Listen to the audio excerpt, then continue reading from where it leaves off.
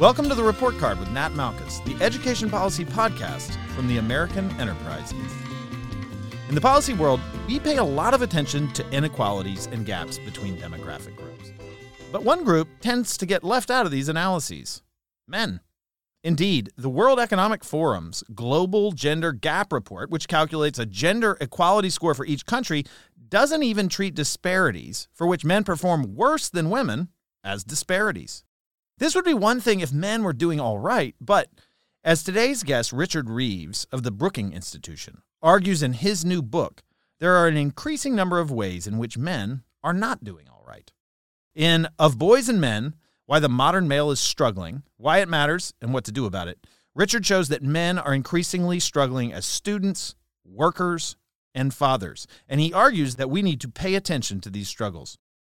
To discuss the education side of things, I invited Richard onto the podcast. Richard, welcome to the Report Card. Thank you for having me on, Nat. Looking forward to this. All right, so congratulations on the book. Thank you. Lots of accolades. It is readable, funny at points, which I always like in nonfiction. But look, let's start out with kind of the question that I think animates a lot of this.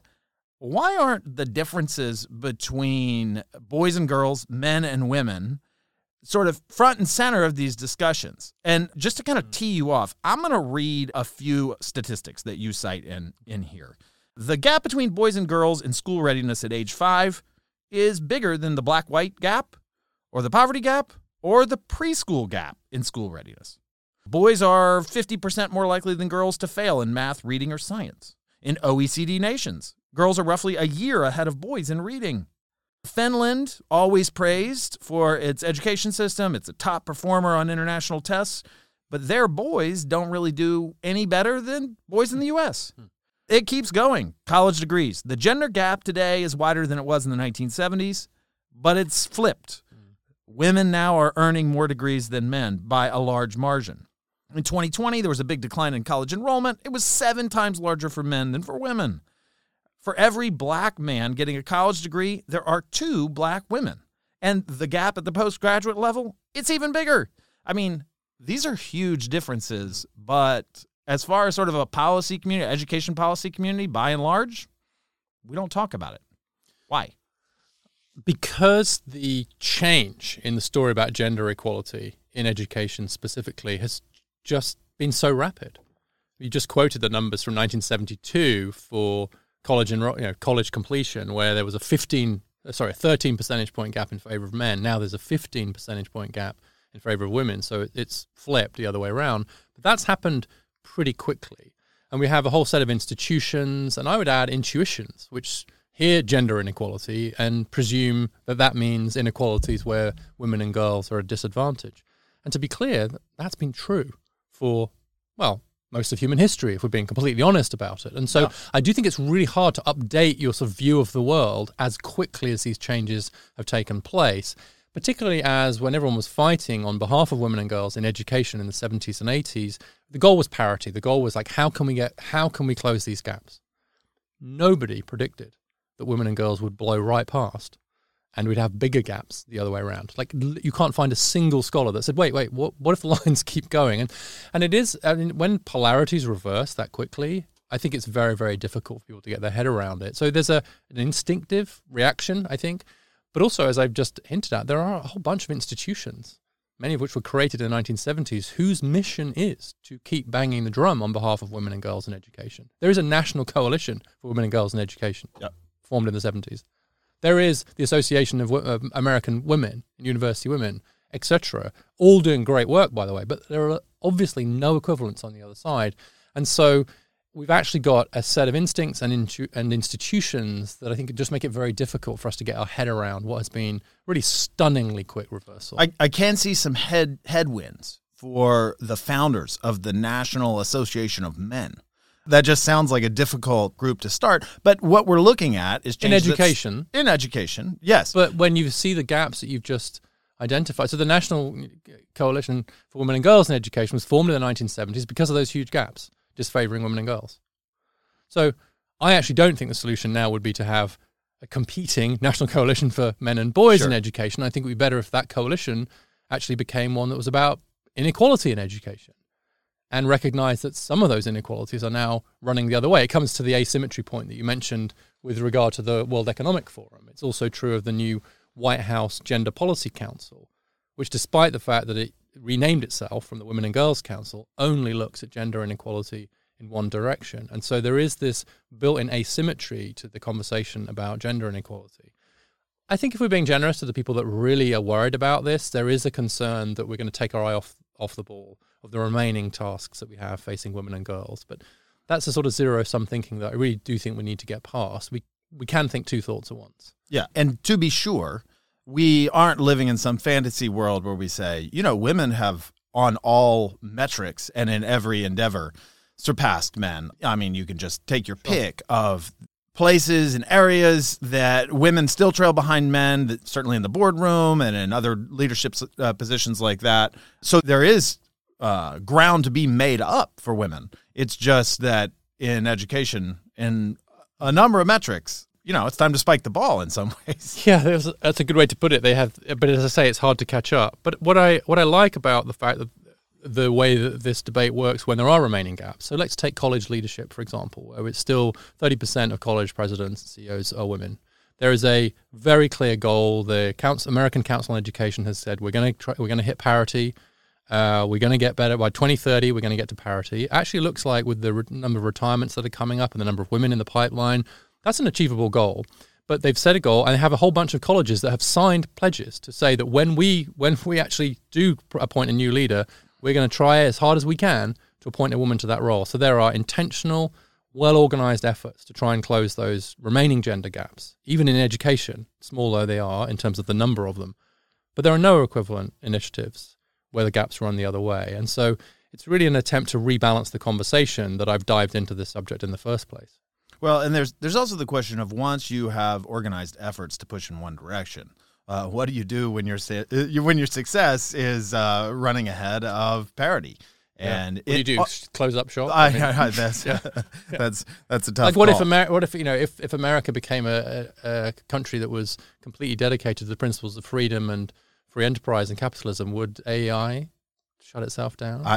I'm sure we would just rest on our laurels and I hope so. Wind things down. That's what I hope you would do. I think you'd all just go and go to an island somewhere and lie on a hammock. Keep checking Twitter every now and again just to check that enterprise was still free. That's right. I'd podcast from my base. I'm sure. So this isn't just education story, though, right? I mean, you have other stats in your book outside of the realm of education. 1 in 4 black men born since the late 70s have been in prison by their mid-30s. For women, it's just a shadow of that. Wages for most men are lower than they were in real terms than in 1979. They're up by like 30% for women. I mean, that doesn't mean we've reached parity, but the change over time, the trend line is clear. Yeah. Starkly different. Suicides and overdoses, 2/3 male. And even recently in COVID, right, we saw huge gender Much differences. higher death rate for men. But to some degree, we didn't talk about these things. And even when you talk about deaths of despair, it's almost like the gender portion is something often talked about in passing. I mean, is this a broad cultural problem where just whenever it comes to differences by gender, there's one direction that's accepted and the other one is just, not available? Yeah, I think that is a big part of the problem, and I've discovered this in some of my own work. So the drop in college enrollment in 2020 you talked about, I remember looking through the NCES data tables and for some other piece of work I was doing, and when I got to appendix table C3 or whatever it was, I was looking at numbers and going, wait, what? Wait, hang on, got someone else to check it? 7-fold difference? Wasn't in the summary. Didn't get any attention until we wrote a little bit about it at Brookings, and it has got a bit more attention since. So I do think there's this ingrained, it's habitual to actually not see these gender inequalities. Same with COVID. I did some work on COVID, which does show a much, much higher death rate for men. And actually, COVID's a great example, I think, of this overall cultural problem that you're alluding to. So you see this much higher death rate for men internationally. So the first reaction to people is to say, well, it can't be true. Well, it is true. Okay. Well, that must be because of toxic masculinity. It must be because men are refusing to wear a mask and get vaccinated and whatever. Well, that's not true either. The case rates are exactly the same. It must be because men drink and smoke and eat bad food too much. So it's pre-existing conditions. No, that turns out not to be true either. It turns out that men are biologically more vulnerable. They were to SARS as well. It's something to do with ACE receptors, Please don't ask me to say any more than that about it. More on that, please. Please, if you need another podcast guest. But like, there's just a biological difference there, right? There is. Men are more vulnerable. Now, is it important to know that? Well, it might be when you're thinking about vaccination protocols. It might be when you're thinking about how you're marketing some of the things you're doing, about mask wearing and something. Like if you know that men, I mean, among middle-aged men are twice as likely to die as women. That's really where the biggest gender gap is. And so it was a great illustration of, first of all, can we talk about this data? Second of all, can we do it in a way that doesn't immediately just presume it's men's fault, right? Because I think a big part of this is one of the themes of the book, is one of my frustrations with the way we talk about the issues facing boys and men is the tendency of both sides to individualize the problem, is to say there's something wrong with them. And so the problems that boys and men are having are very often seen as a problem with boys and men, either toxic masculinity on the left or a lack of sufficient virility and masculinity. Right, so the right is saying you need to man up, you need to be more like your suck and the left is saying you need to suck all this toxic masculinity out of you. You need to be more like your sister. But what they share is clearly about the individual, not looking at the structure of the education system, which I think is structured to disfavor boys and men, not looking at these shocks in the labor market, free trade, automation, etc., which have decimated male jobs, not looking at deep changes in the structure of family life, largely as a result of the successful rise of women, which we applaud.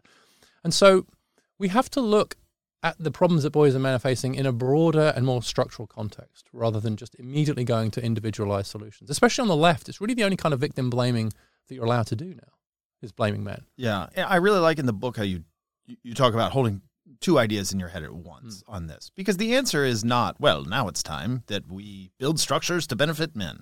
Right. But it's to say, look, there are structural problems or problems that apply to men that deserve attention, and we can still apply attention to areas where women need structural reforms and other aid. You can do both. As I say in the book, we have an education system that's structured to favor girls and women, and we have a labor market that's structured to favor men. Both of those are problems, and both of those are things we should try to fix. Two wrongs do not make a right, which is kind of sometimes that's how you feel when you're into these debates. But what about? That's right. And then point to a bunch of inequalities. By the way, both sides do this. And so the problem with the men's rights movement and the way the alt-right sometimes talk about this stuff is that actually as soon as women say, there's a gender pay gap, there are issues around domestic violence, there's still a paucity of women in leadership positions and so on, then the men on the right say, but what about suicide rates? What about life expectancy and so on? So, yes, all these things are true, yes. But it's like almost one side uses the facts for their side to sort of suggest that the facts on the other side aren't true, whereas both are true. I think that when it comes to these issues around boys and men, the problem is that because the only people really willing to speak loudly about this tend to be from the men's rights movement, tend to be seen as alt-right and so on, and the others, even if they're having these conversations privately, and by the way, everyone's talking about this privately, don't want to talk about it publicly for fear they'll get lumped in with that other group. And so there's a sort of weird conspiracy of silence around this, where people are genuinely afraid to raise these issues for fear of how it will be perceived in general discourse. And I honestly felt as if that was one of the reasons that I should talk about it, to try and create a little bit more space into which we could have these conversations, and in particular for those who are perhaps more on the centre-left side of the argument, to try and clear some ground within which we can actually talk about this without asking everyone to give up their prior commitments, say, to women's rights. Yeah, well, with the conspiracy of silence, this book is something stepping into the breach, and I hope you haven't taken too much flack for it. I've taken a bit. Actually, more from the right, to be honest. Oh, good. From the left, so goodness. I'll take it. So something else caught my eye about some of the educational interventions that you talked about in the book. Again, let me just give you a couple of examples so you don't have to run through them. Perry Preschool, ABCDarian, Early Training Project. These are three, just monuments to educational interventions. They had substantial long-term benefits for girls, but in most cases, no significant long-term benefits for boys. Kalamazoo Promise Program. They increased the number of women getting a BA by 45%. Bupkis for men. Stay the Course, tripled female associate's degree completion. Nothing really useful for men. How does this play, and why is it that I, who study education policy for a living, don't have these understandings sort of at the top line of my thoughts on these pretty well-known, well-regarded interventions? Well, in your case, it can only because you're not working hard enough. That's true. Because you lack conscientiousness. It's a male failing. I mean, people don't talk about this. This isn't known. The Kalamazoo one, which you just mentioned, it's the one that jumped off my desk, frankly. It's one of those moments where it's a rainy Tuesday afternoon. You're looking at evaluation studies. I'm looking at this evaluation study. This is by Marta Wachowski, Tim Bartik, and Brad Hirschbein. And again, it's a, wait, what? You go back and read it again, and you do find completely free college, like all tuition, if you graduate from the Kalamazoo schools, one of the most generous promise programs in the country. So a good test of free college.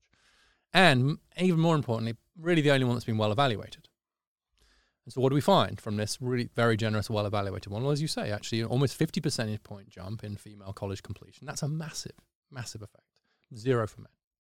So I actually went to Kalamazoo and talked to some of the guys out there. So I got, okay, this is where you got to, like, I got to get past the data. You went and asked them? I went and asked them, yeah. So I got on a plane to Kalamazoo, very interesting place, by the way. It was very cold when I was there. But and talked to some of the guys. And I hope we'll get into some of this because it really did talk about these issues around motivation, what's the script. It's easy to derail men. Interestingly, the difference wasn't as much in enrollment. It was much more in completion. So it was more, there was stopping out, dropping out, zigzagging. And so it was this kind of stick-with-itness that seemed to be the big difference between the boys and the men. And they were saying themselves that the women have got more persistence. They're on it. They're more organized. They're more future-oriented. And so I actually describe some of what's happening in there in the book with the boys kind of in their own words. It's important, I think, to note that there are some interventions that do work the other way. You mentioned the pre-K, but there's a Boston pre-K evaluation which shows actually that worked a bit better for boys. Right. But overall, I was really struck by how many of these educational interventions, in some cases training interventions, did have these differential effects by gender and how little commented it was. And then I started speaking to really kind of well-known, like Josh Angris, David Alter, and Melanie Wasserman, and they're like, oh yeah, everyone knows this. Like, no, they don't. They don't. Right. People don't know this. Sometimes it's not even disaggregated by sex. Right. Sometimes if there is a difference, it's controlled away. Sometimes it's buried, but it isn't really confronted. And I just think from the point of view of thinking your money's being well spent, we should know if this isn't working for boys and men. And I think it asks deeper questions as to why. Well, let's ask that. I have a deeper question for you. Okay. Why? That's part of the question, right? I mean, it could be that some of these interventions designs meet the needs of women and don't meet the needs of women. And this could also be flipped on its head on when there are interventions that happen to have better effects for males and not so for females. You see this in some charter school literature as well, right? The effects for males and certainly minority males are just much larger. But that begs the question, right? Well, why? And also, if that's not really a topic of discussion, or at least one that is discouraged by some conspiracy of silence or something like that, then that seems like a poverty, right? It seems like we are missing the boat on ways in which we'd like to help boys and girls with these interventions. So, I mean, I don't know if you can actually answer why to that, but is this a lack of interest? Do you think that some of these interventions are actually just better designed for women, even if they are not intentionally Yeah, I think it's the best answer is we don't know. And I asked Brad Hirschbein, like, what's going on in Kalamazoo, and that was his answer because he's a real scholar. And I think sometimes what economists mean by that is that we don't know based on the data we have available to us. So that means the question just gets more interesting because I think then it is more into areas of culture. I think at one point in the book I'd say something like, we don't need economists, we need anthropologists to understand this. I think a lot of these are cultural, they're quite deep, they're about the scripts that men are supposed to follow. But just a bit more prosaically, it's certainly true that I think some of them are just designed that way. So you mentioned Stay the Course, which is a really successful mentoring program in a community college, again, very well evaluated. And to their credit, the evaluators really highlighted this difference, right, which many evaluators don't. And it's interesting, it worked really well for the women students. It didn't work at all for the men. They noted that all of the mentors were women and speculate that it could be that if you have an intervention where the people delivering the intervention are all of one sex, maybe that's not going to work as well for the other sex. Maybe. Don't know. There could be all kinds of other things going on. And I actually talked to Jim Sullivan, was one of the evaluators, along with Melissa Carney and others. And I talked to him about this, and because I thought, well, what about, you think, is it about family stuff? Is it work? Are the guys going to work? No. And actually, what about families? Like, do those guys suddenly have to go and become breadwinners? He's like, no, actually, more of the women are the ones who've got the kids having to be the breadwinners. Right.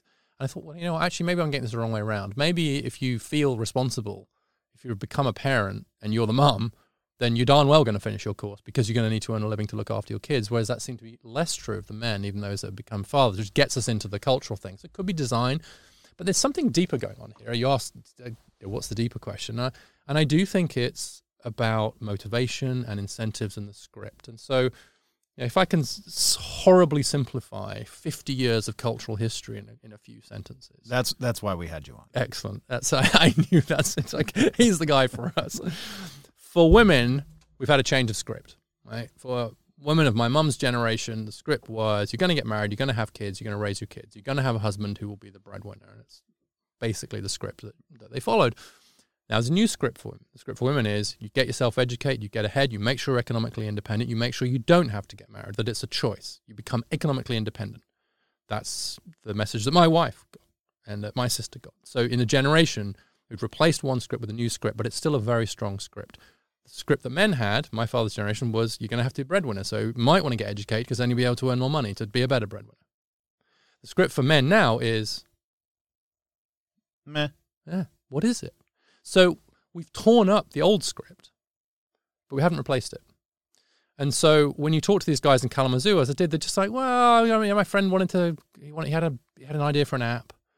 That didn't work. And then I switched course. I didn't really like that. And I did that. You get this sense of just a bit zigzaggy, a bit drift. You don't get the sense of the North Star. You don't get the sense there's a bit of a fire underneath them, which is you need to do this because X. You're going to fulfill this role.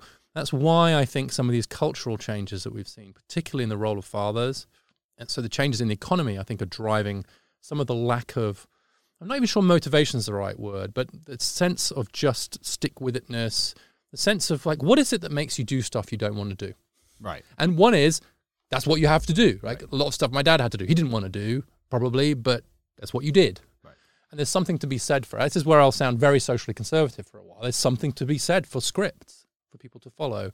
And even if you have an amazingly positive change, like the women's movement, if that has the result of tearing up a script for men, then we have a cultural responsibility to think about what the new script should look like. So let me repeat back what I've heard, because I think that this is really an interesting way to capture it. There was a script for men and women that was role dependent and pretty traditional. Mm-hmm. Women's scripts were changed and sort of forcefully preached. There was a lot of muscle in the culture behind this change. Institutions were behind it. Schools were behind it. Workplaces were behind it. And now, if they are not, they would certainly be punished in the marketplace. And for men, the script was more or less just sort of watered down. Yes. It was sort of like, well, there's this toxic masculinity thing which you should avoid. And as far as virtuous masculinity, I'm not quite sure. Diluted is a very good, but Peggy Orenstein she wrote this book, Boys and Sex, and it was obviously more focused on issues around sex. But I think this point applies more generally. She asked all of these adolescent boys the same question: what's good about being a boy? And none of them could answer. And a number of them said to her, it's interesting you should ask that. You hear a lot about what's wrong with being a boy.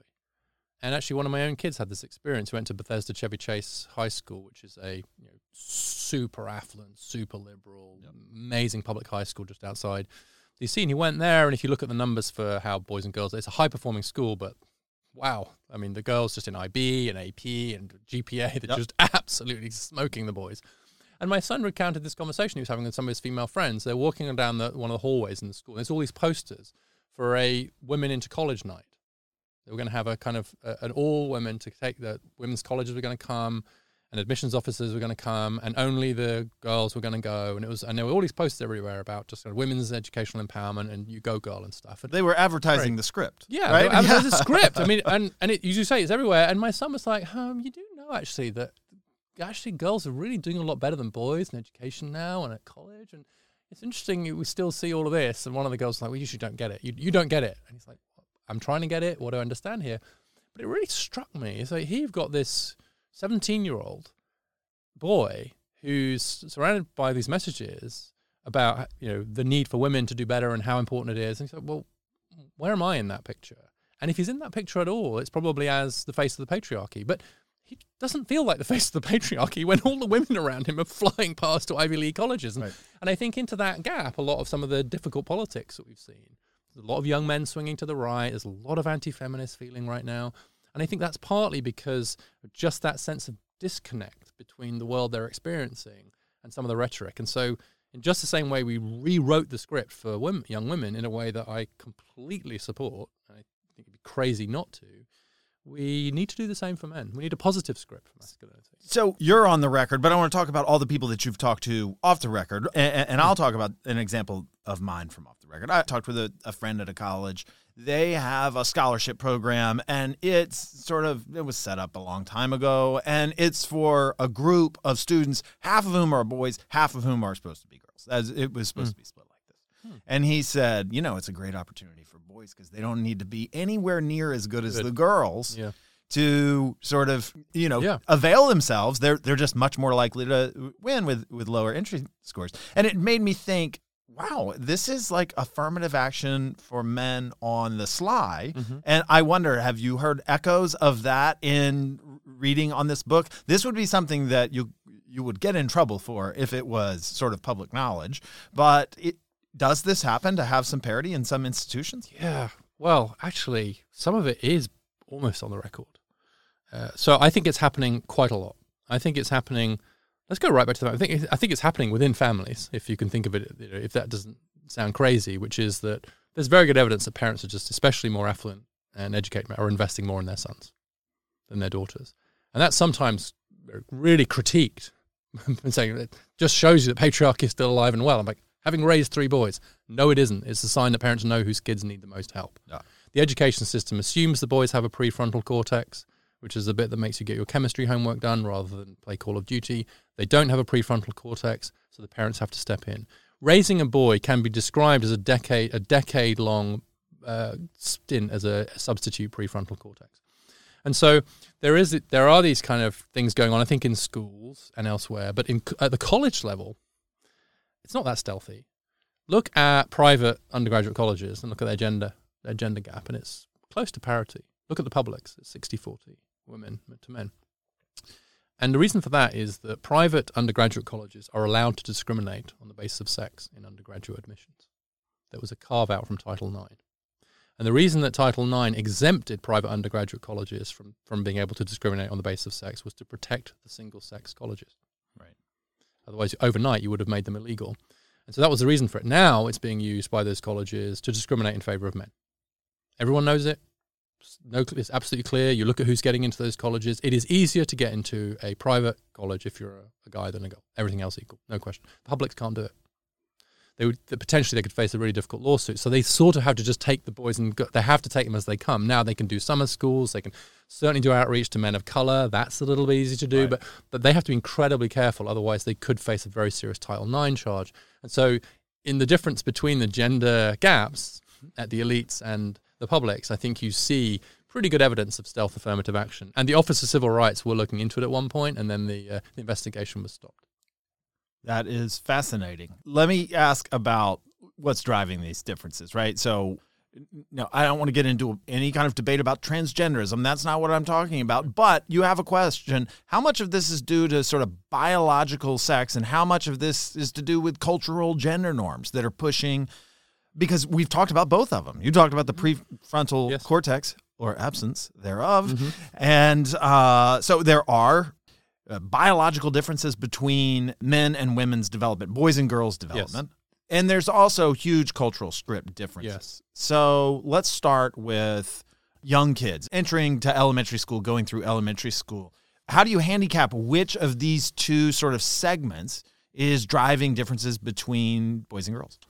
Well, I think the first thing to say is that in the whole debate about nature-nurture or whatever labels you want to use, outside of a sort of very small group of people positioned on both sides of the argument, everybody in the real world knows that it's both. And there's a combination of the two, and that they co-evolve in important ways. And so the answer to is it nature or nurture is yes. The question is how much? What are the real drivers here? That's the more interesting question. And when it comes to adults, in terms of like the differences between male and female brains, there's this kind of massive war going on among, on all sides.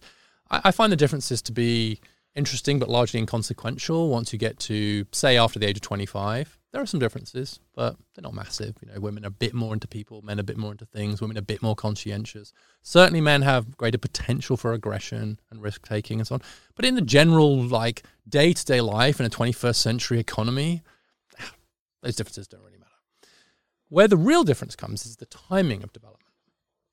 And we can see this, and there's no controversy about this, which is that girls' brains develop faster than boys' brains in certain ways. And this prefrontal cortex, which leads to non-cognitive skills. It's not really about smarts. It's about turning your homework in. It's about thinking to the future. It's about doing your college essays, etc. So one of my kids refused to apply to any colleges that required an essay other than the one that he could just put on his phone through the Common App. Just why would I do that? Right. Why would I do extra work? Right? All of its female friends were sending 48 million essays every night. They were writing more essays. Like, no, I'm just going to do it on my phone. And anybody that doesn't think there's a difference in the development of those crucial skills between an average 15-year-old boy and a 15-year-old girl hasn't met any 15-year-old boys or 15-year-old girls. It's kind of well known, always been known. What that means is, and the gap appears to be biggest in adolescence. Adolescence is a period which we've really underrated. There's been a early years determinism has almost took hold for a while. Adolescence is a massively important period for brain development. Also turns out to be quite an important period for educational success.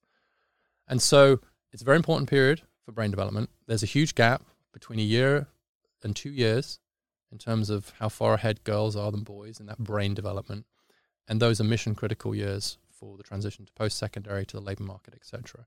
And so quite inadvertently, we've structured the education system in a way that advantages girls and women. Now, the obvious question then is, well, why didn't we see that before? How come they weren't doing better before then? And the answer is sexism. We didn't know how much better girls were at school until they started going to college, until we took the brakes off. But having taken the brakes off, what's been exposed, ironically, is the ways in which the education system is structured in favour of girls and women because of this difference, not in the end result of brain development, but in the timing of brain development. And you could cast this argument as, there were lots of edges that boys enjoyed at school as a class for a long period of time. And when the script sort of got flipped, women's natural advantage came to the fore, and wow, look at them go. Yeah, what happens, the thing is that when you level the playing field, you find out who the best players are.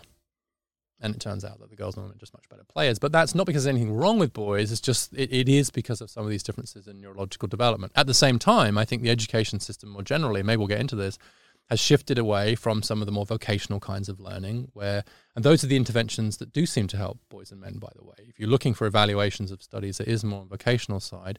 And the teaching profession has become steadily more female. And so there are many, many schools now where it's literally not a man to be found.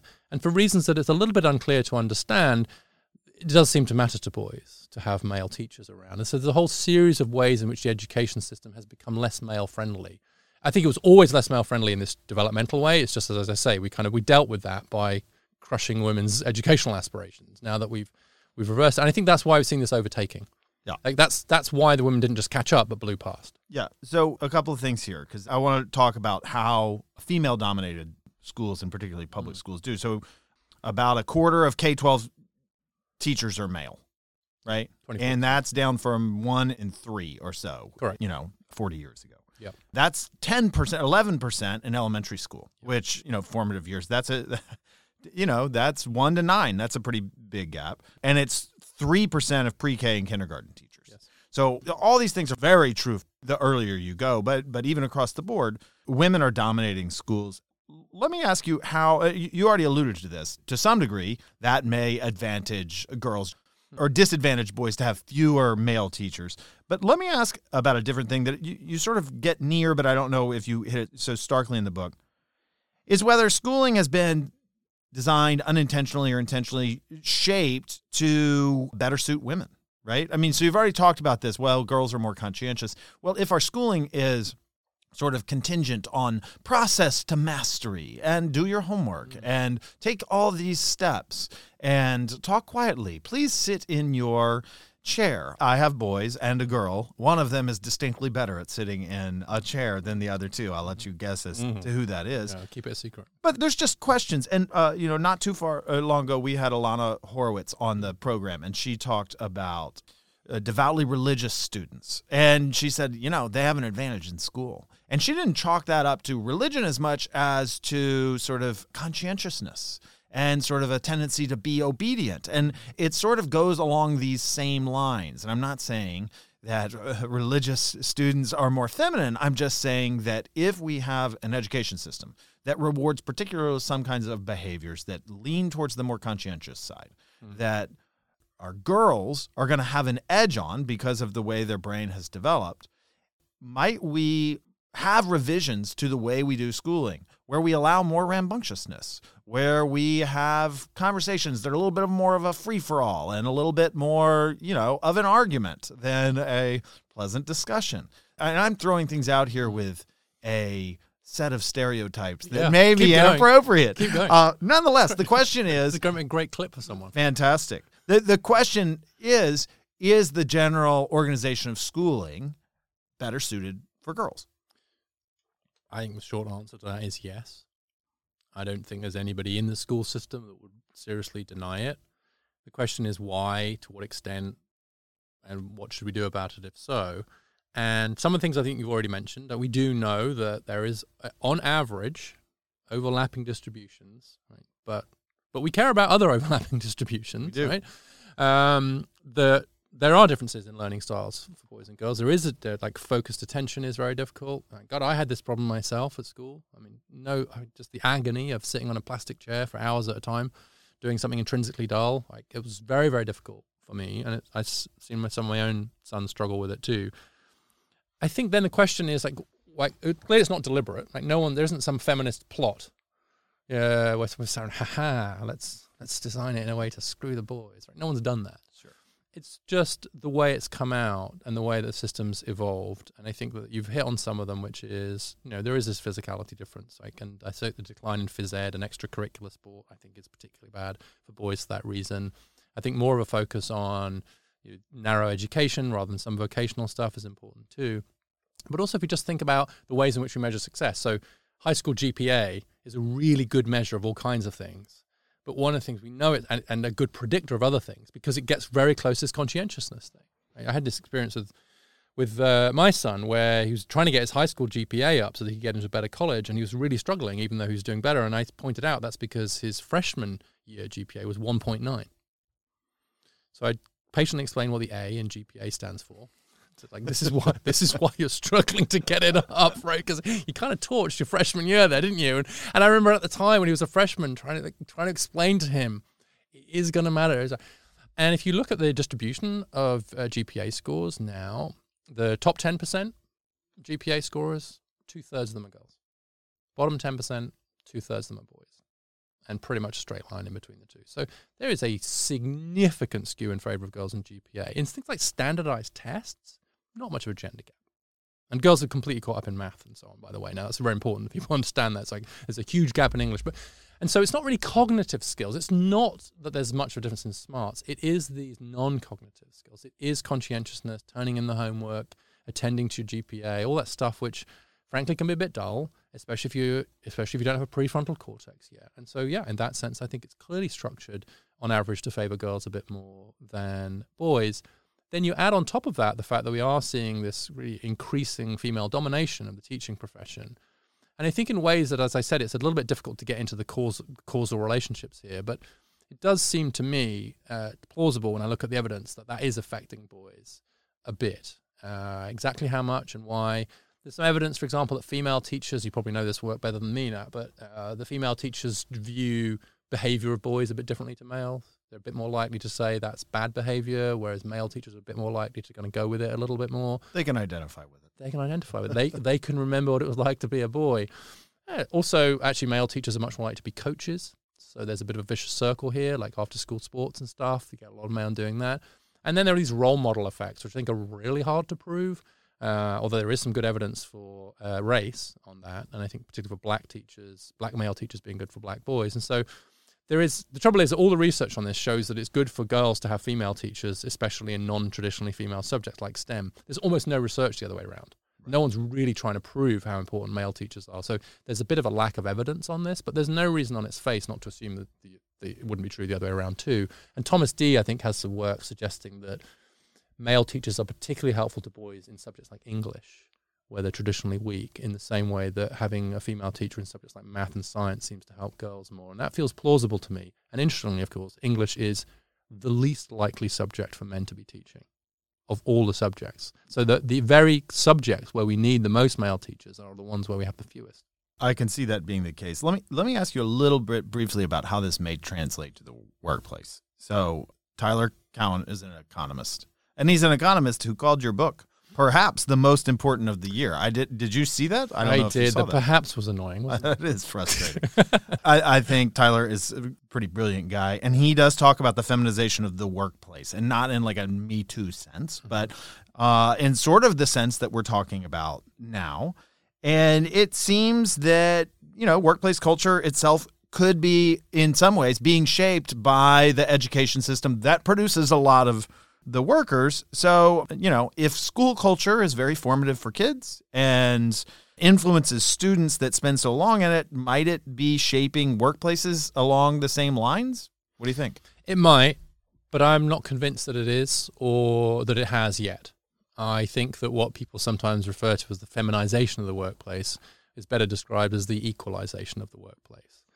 We've had workplaces that have been much more shaped by masculine norms. Again, these are all averages, but been much more male-friendly than female-friendly. And I think that with the rise of women to now make up half the workforce, what we've seen is something much closer to a balance between those different values. And so maybe if you're a man and you're used to a sort of more of a masculine workplace, it might feel like feminization because it's going in that direction.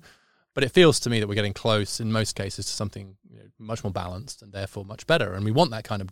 I think we want that kind of diversity. It's very interesting to me. It's a little bit of a digression, but it might be interesting to note that when you look at the studies of like which companies do best, it is the ones that have slightly more gender mix at the top. If you look at the ones where you have female CEOs and female finance officers, those tend to be slightly more stable. They're less likely to go bankrupt, but they're a bit less profitable. Whereas the ones that are led by males are a bit more likely to go bankrupt, but if not, they tend to be more profitable.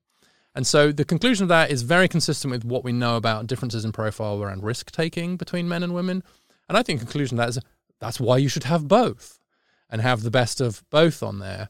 Now, as we've seen this huge gender gap in education opening up in recent years, as that flows into professional workplaces, could we start to see some of it tipping a bit back the other way?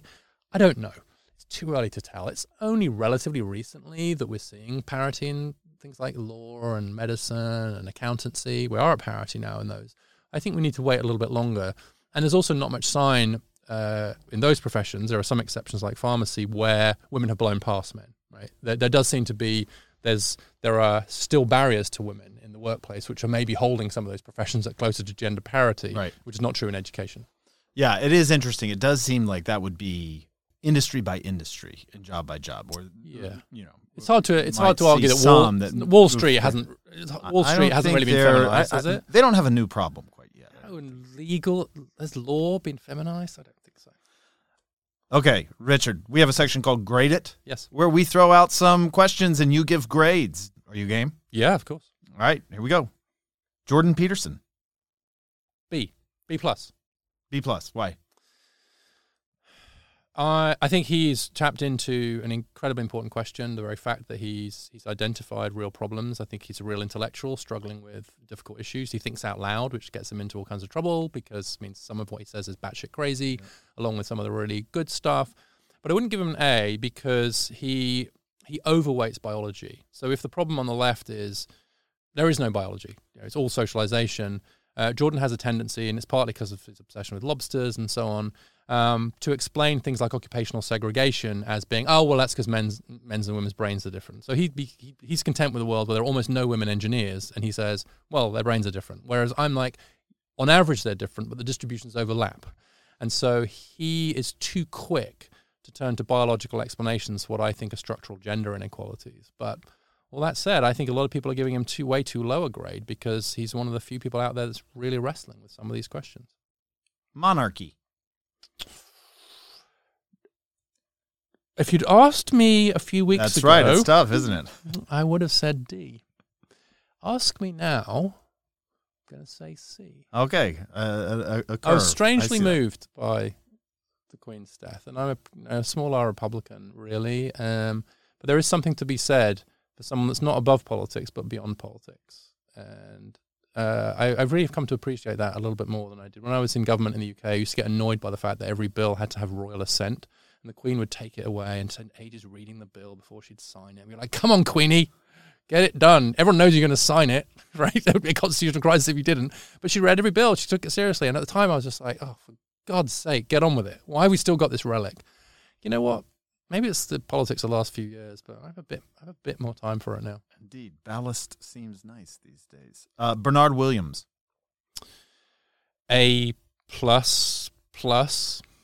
How high can I go? And why is that? Because Bernard was one of those rare philosophers who could communicate in a way that people understood without damaging the quality of his own work. And he also understood, I think this was Amartya Sen that came up with this line, which is, the great secret in life is to take your work very seriously without making the mistake of thinking you have to take yourself very seriously. And so Bernard was somebody who had a great sort of personality, and in the end, someone who wanted to put philosophy to work. And his book, Truth and Truthfulness, the last book he wrote before he died, is incredibly prescient, and I recommend it to everybody. All right. Meritocracy. A minus. The minus being, like, most of the things about meritocracy are good. Best person for the job, meritocratic admissions, etc. And meritocracy has been one of the most important forces for change, particularly for women. Right? The idea that it should be, like, should my boss at the Brookings Institution just be the best person for the job regardless of their gender? Yes, absolutely. And, of course, for people of colour and so on too. So it's been this profoundly progressive thought.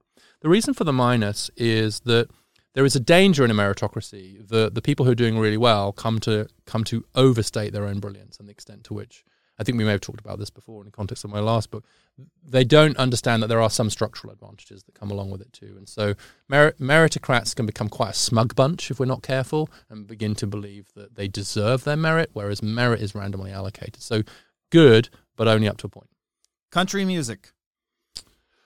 Again, if you'd asked me a few months ago, I probably would have said B a few months ago, but now I'm just going to go straight A. Straight A. Country music. Anyone that doesn't think Jason Isbell is a genius is not somebody I really want to talk to. Fair enough. Single-sex schools. C minus. Harmless, but not very effective, as far as I can tell, and massively inconvenient. Child prodigies. B? That's a boring answer. I mean, why wouldn't... I don't know. Have you got one? For child prodigies? Yeah, I don't have any. I mean, I've pumped out 3 kids. I mean, none of them have gotten closer. I have none. Boys, I love you. You're either.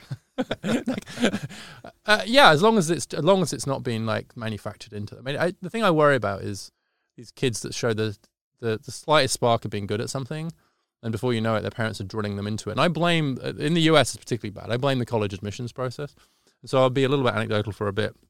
When we were raising our kids here, I lived in fear of one of my kids getting good enough at a sport that I'd have to give up my weekends driving them around. Because I saw these parents who'd literally lost their weekends because their kids got into a travel team. Yeah. And I like, on Saturdays, I like to get coffee, read the paper, hang out, right? I'm quite lazy. Yeah. And I could see these parents, we're up at 6 to drive our kids to Pennsylvania because she's in the lacrosse league or whatever. And so I lived in fear of it. But on the other hand, and one of my kids shows real athletic ability, so I was really worried about him getting too good.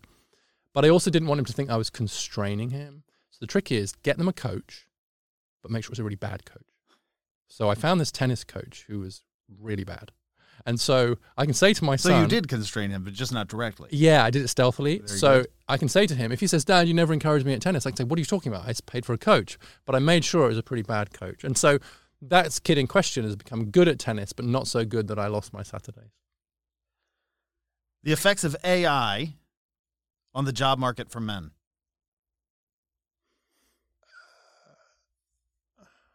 B minus. It's hard to know, obviously how the ranking's working there, but the interesting thing about this is that for now, I think AI is clearly, automation generally is affecting more male jobs than female jobs. I think that's relatively clear. AI is going to be an interesting one, and so I'm not quite sure about how to grade this, because once AI gets really good, then actually it might start to chip into more female jobs. in things like administration. So I can actually see a world where AI does become more threatening to female jobs, but that would be in the future.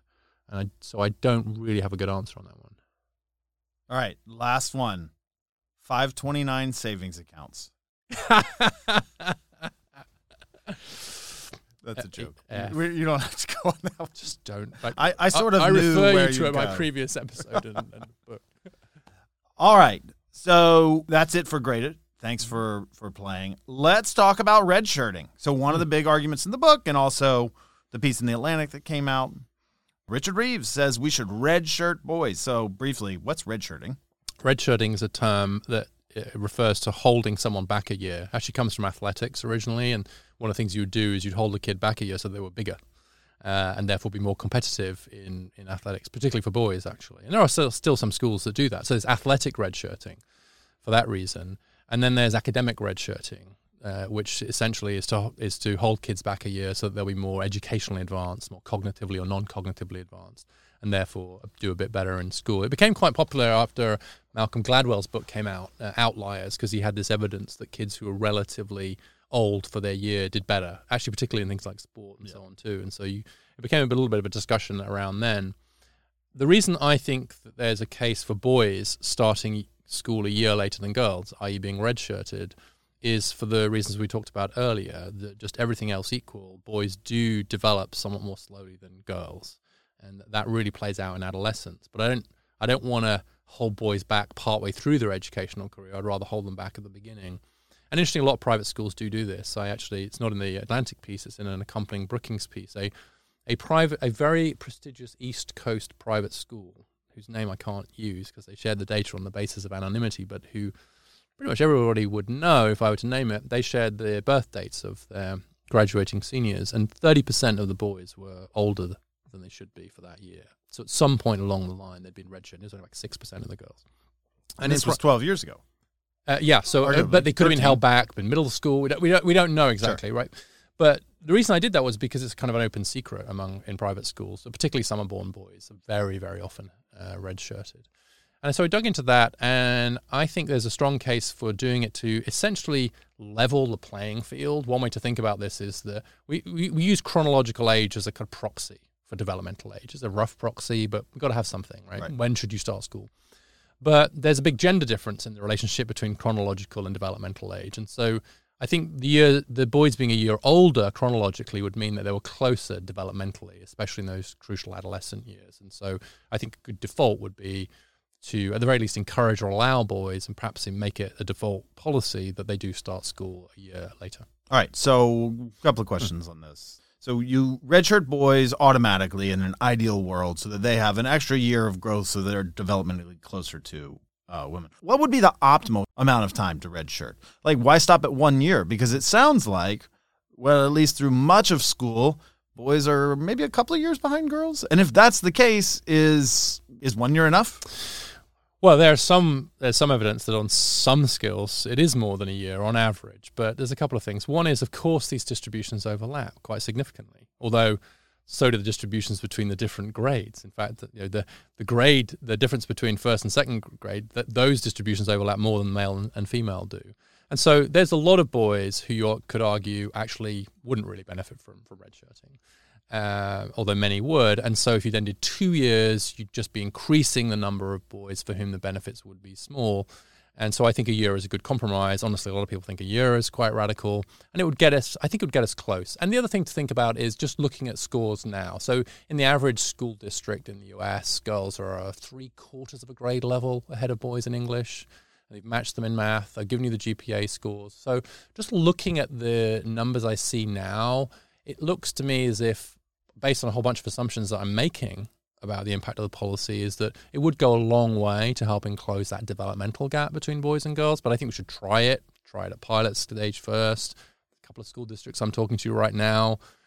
Be really interesting to try it and then see what the evaluation studies show. So for families who are thinking about this before the default gets changed or there's an institutional change, how should they think about the costs about this, right? I mean, if you're going to redshirt your boy, a couple of things. You might have another year of daycare. Yep. You might have another year of feeding them when they're 18 or 19 years old, which is, the most expensive time of feeding a boy, I would gauge. But, I mean, what do you think the costs are to this? Yeah, well, of course, there's a whole bunch of assumptions here about when we start kids in school generally. Sure. And that varies by state, but also varies a lot internationally.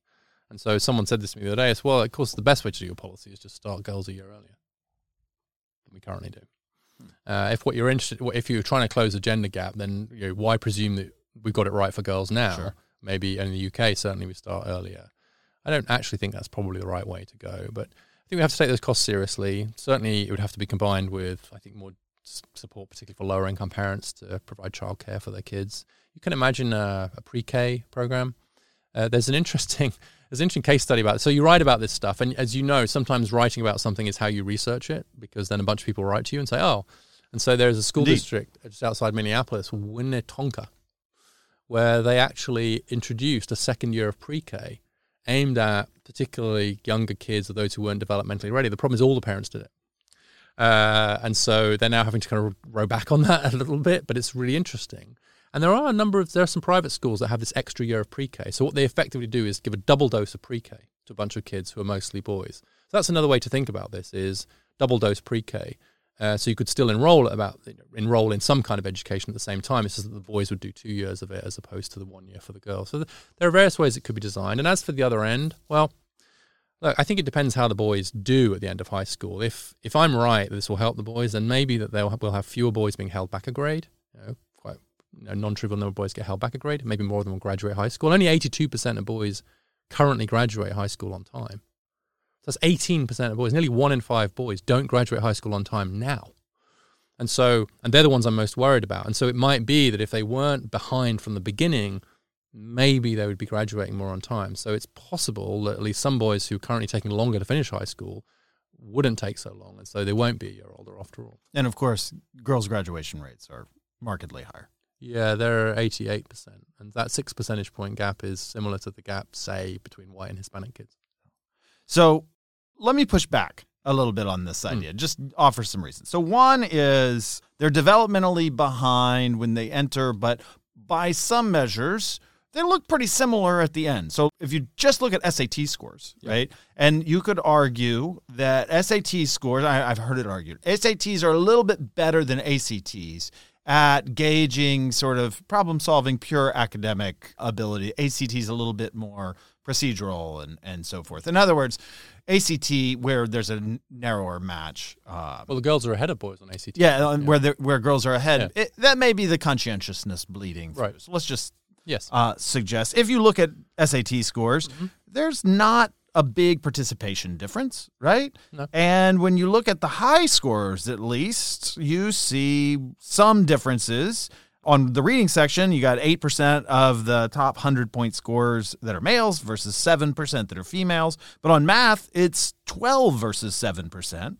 And when you talk about the full-scale score, between 1,400 and 1,600, that's 9% of males and 6% of females. So in other words, at least when you're talking about the top there, you have some overrepresentation of males. So even if we did the redshirting, could it be an overcorrection? Maybe it's that boys catch up towards the end.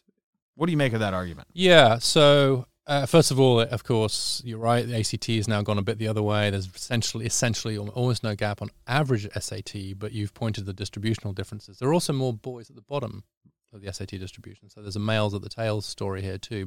But overall, you're right. By stark contrast to GPA, which skews heavily in favor of girls, there really isn't one in SAT. And so what that tells me is that most of the difference that we're seeing between girls and boys is not so much in those cognitive abilities, which SAT gets at pretty well. It is more in these non-cognitive skills, which lead you to much more GPA. So as I said earlier, I think there's not much evidence that girls are smarter than boys in that cognitive problem-solving way.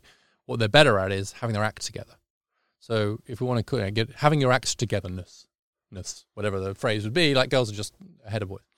And so I think that's interesting because what that suggests to me is that we should be careful, first of all, about how we're evaluating progress and performance. And then it has implications for, like, what do these tests do? So I had this interesting exchange with Jonathan Rothwell, you probably know. He used to be at Brookings, now at Gallup, where he's like, yeah, but look at the NAEP scores between girls and boys. There's almost no gap in math. There's no gap in science. The girls are way ahead in English. And I said, yeah, but when was the last time that anyone used NAEP scores to admit anybody to anything? And actually, you're seeing a lot of colleges now moving to SAT, moving to test optional, or getting rid of them. And so the very one domain where there is something close to gender parity is the one that's becoming less consequential for your educational progress. Now, I don't really blame the colleges because, as you know better than me, GPA is a better predictor of your performance in college than SAT, because it turns out that the sorts of skills that get you a good high school GPA are also the sorts of skills that help you enjoy 4 years of college. That's right. And so it's a better predictor. Okay, fine. It's still be better to have SAT in there, I think, but it's better if you have both to predict. But I think it puts a sharp point on the fact that the ways in which boys are developmentally behind are quite specific.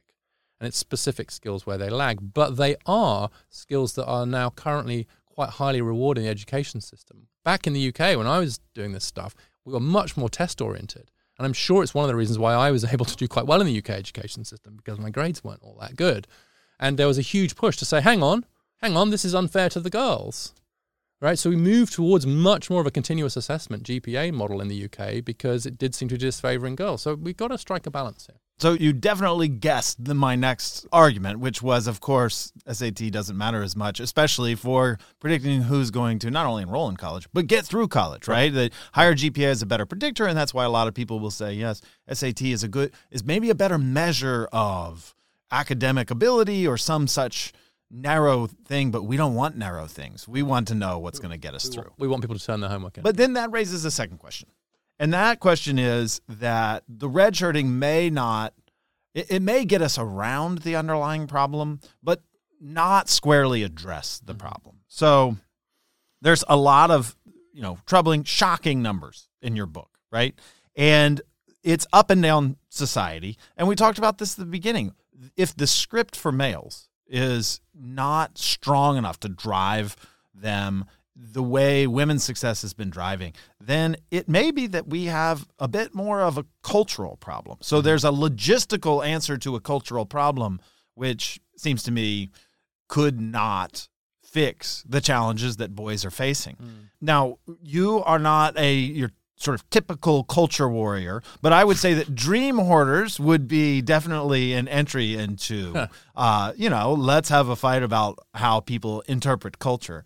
My question here is, do we need to strive for the cultural fix to this problem and see, redshirting, whether it is or is not a good policy fix, may be a policy fix to a cultural problem? Yeah, well, it's a great question. I describe myself in this book as a conscientious objector to the culture wars. I certainly think that's true here. And I think this is an area that really does needs a cool assessment of what's going on. We need to try and figure out what the problem is and how we can solve it. It does not help by polemics on either side. And this is very definitely not a polemical book. Dream Hoarders was a more polemical book. It was more of an attack on the hypocrisies of the liberal upper middle class. And that was fun. And warranted. Yeah, and I agree. But sort of, it was interesting, like having done it, I didn't sort of feel the need to spend the next 2 or 3 years working on it. Whereas with this book, I now have a new project on boys and men at Brookings. This is what I want to spend my time on because I think this is quite a deep problem. And you're quite right. I have this technocratic fix, which is, the boys' brains are slower to develop, so let's put them in a year later. Let's see if that has much of an effect. But I do think that there are a series of cultural problems here about the script, about what it means to be successful, about how to in some ways achieve the task that every society has had to engage in, which is how to help boys to become mature men. Masculinity is more a strong social construct, and I just think we're failing in that cultural responsibility. And in the particular case of education, what really troubles me is the idea that educational success itself will start to be seen as feminine. I think it always was a little bit, but under conditions of sexism, that was one thing. But now, and I really worry about this in the context of class, we see these huge gender gaps in working class families in particular, where I just don't want it to be seen as, what is that thing about acting white? I talked to Coleman Hughes about this, that was a big issue for black kids. But you also don't want doing well at school to be seen as somehow acting girly. Right. And if you have an increasingly feminine teaching profession, You have a pedagogy in a way of approaching teaching which is a little bit less male-friendly, and you have some cultural scripts around masculinity which are not that helpful to young boys. I think there's a real danger that boys start checking out of education altogether and seeing it as not really for them. And I don't think it's happened yet, but I am really worried about that trend. And culturally, I think if we end up entwining ideas of femininity and education, then I think that's going to be bad for all of us, including for women.